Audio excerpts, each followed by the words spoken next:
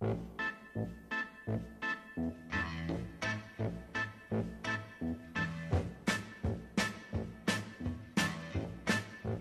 ladies and gentlemen, and welcome to the show. On this episode of the podcast, we will be discussing everything Canadian Club. We'll go through the history of the distillery, current news, and of course, our personal favorite aspect of the show, the tasting. With me, as always, is my intrepid and brilliant co-host, Andy Kleshik. Andy, how you doing today? Fantastic. I'm sitting here enjoying it, getting ready for football season, even closer to it, everything. So close. Enjoying House of the Dragon even more.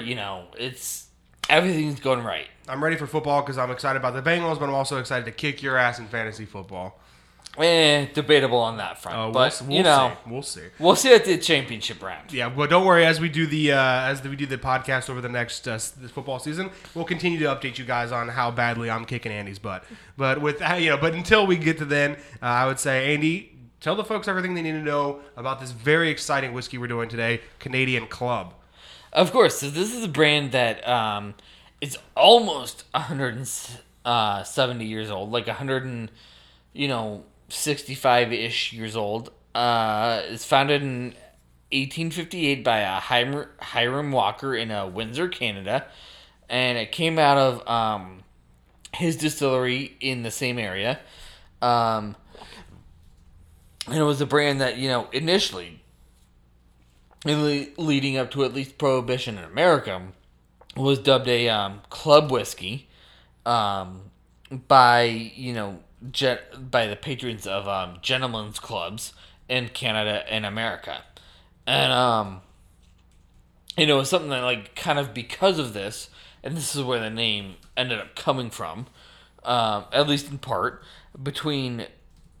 coming from primarily focusing their branding and marketing and everything to, gentlemen's clubs, and then, at the time at least, U.S. regulations requiring, the country of origin or the state of origin to be listed on the label for brands to be sold within the United States. They ended up labeling themselves as a Canadian Club, as the name is now synonymous with for the brand. And that was around the 1880s that they ended up doing that, reestablishing their name under that as Canadian Club. And it was something that, obviously, as you heard last week, they were established a lot earlier as a Canadian whiskey brand than Crown Royal was. It was something that they had received, back in the 1880s or 1890s, I want to say. They had received a royal warrant from Queen Victoria of England, which is basically, royal warrant was something for, at least Britain, that basically you're serving as a brand, either a product or a service, to the royal court of Britain. Mm-hmm. So obviously for Canadian Club, that being basically you're providing whiskey for, or other alcohol for, the royal court of England and Britain. And being in an area where they were British-controlled Canada, that was a big thing for them because, they were very, very dependent upon that to receive, those warrants or receive, royal authorities to sell whiskey and everything. And it was something that, they, within her court, they were able to provide, her court with whiskey and everything like that, as well as,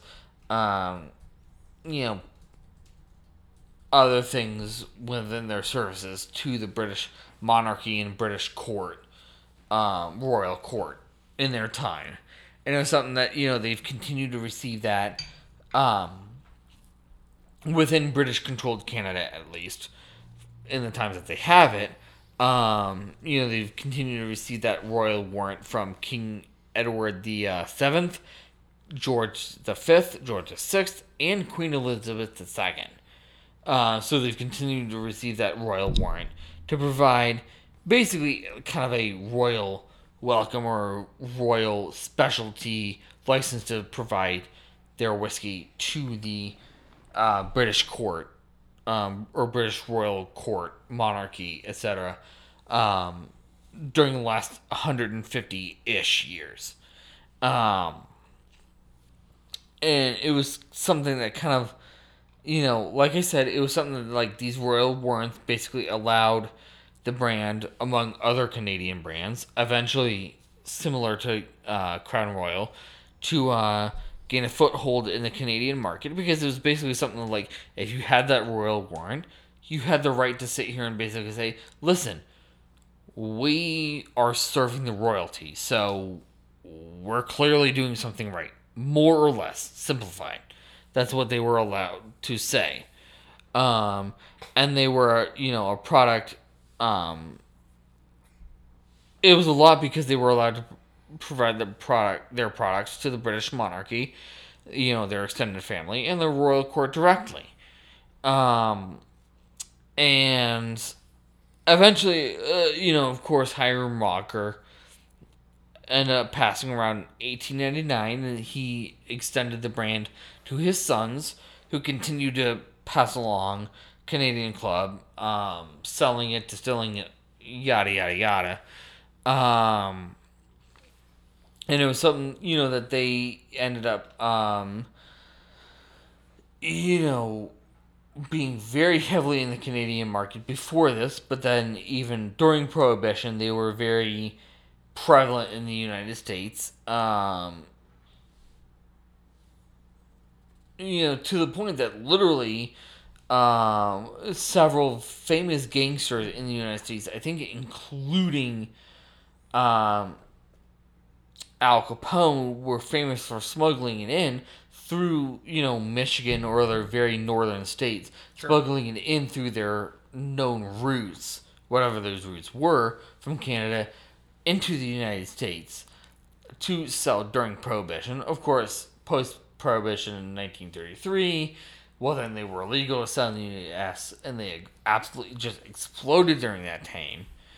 And it was something that, like, during that time, post-1933, then they even grew further, because, of course, you were very great pre-Prohibition, you were smuggled in during Prohibition by Al Capone and other famous gangsters, but then around the 1950s, actually, Canadian Club was mentioned as actually James Bond's drink of choice in I want to say either the film or movie Dr. No. Canadian Club is also Don Draper's drink of choice in Mad Men. Okay, yeah. So, like, very big cultural tie-in. Yeah, so clearly very, like, culturally, a lot of different references between, Mad Men, James Bond, among other things, like, actual real life or culturally, like, a lot of tie-ins there, to be, something that clearly is well desired to go after. And it was something that, during kind of this time in the late 1970s through literally about 2 months ago, in 2022, was literally a very, very famous Canadian whiskey for something not even related to cultural history or anything that most Americans or other Europeans or anyone else would know about, because there was a literally whiskey or liquor war, quote unquote, to speak, between I want to say Canada and Denmark. It was something that literally between 1978 and 2022, June 2022, formally at least, that there was a kind of a soft war between the two countries over an island near Greenland, that they were fighting over, trying to decide a border between, because Greenland didn't want it, but then neither Canada nor Denmark could decide on, well, whose territory it really was, and, well, if it was their territory, or it wasn't their territory, or even if it was a mutual territory where the border was, they couldn't decide where the border was or anything else along those lines.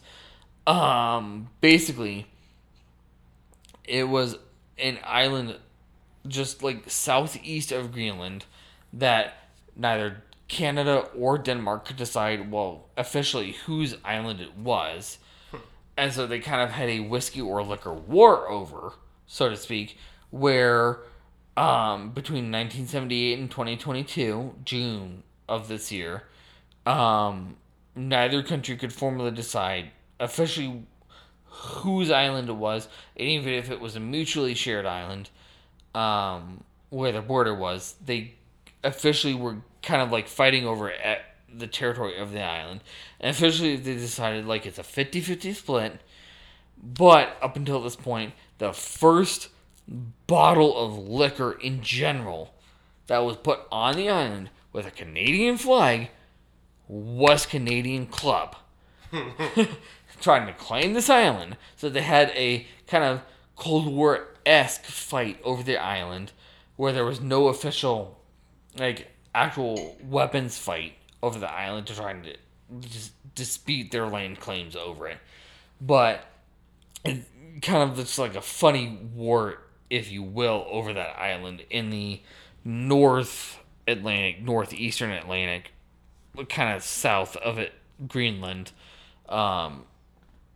Officially whose island it is, but they've officially divided it kind of 50-50, and that was Canadian Club was kind of one of the first bottles, at least by Canada, used to fight this dispute over whose island it was.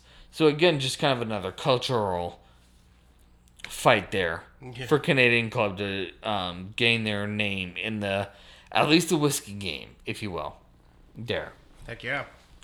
And it was something that, they, it's something that, like I said, the Canadians would leave typically Canadian Club, along with their flag as a sign that they were the ones claiming the island. But, it might be varying different products from Canadian Club that they all had. Again, all of them, as far as I know, are blended whiskeys within Canada. All of them, they have varying different products, similar to what Crown Royal, as we discussed last week, have. But they have their 1858 Premium Extra Aged. And then they have their... I don't know the mash bill on any of these, to be specific. So I don't know exactly what that looks like to say, okay, well, here's how it should taste, based upon the mash bill at least. But they have their 1858 Premium Extra Aged, their Canadian Club Reserve 9-year-old, their Small Batch 12-year-old, which is the one we'll be trying today, and then also their 100% rye. As far as the standard products they have, they might have more, but those are like the standard products that you'll be able to find based upon their website, and also like what you could probably find realistically within your own markets. Awesome. Well, let's like Andy said, we're trying the Canadian Club 12 years, so give that a pour for yourself, and because we've already got ours poured, and so we're gonna go ahead and do the tasting. As always, we're gonna start with the nose.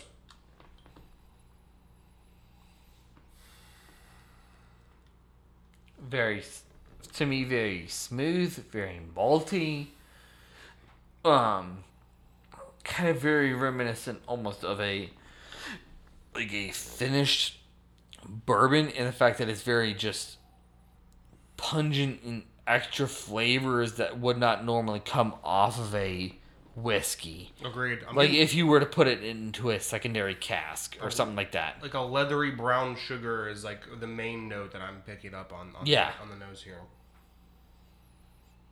Let's give it a taste. Cheers. Cheers.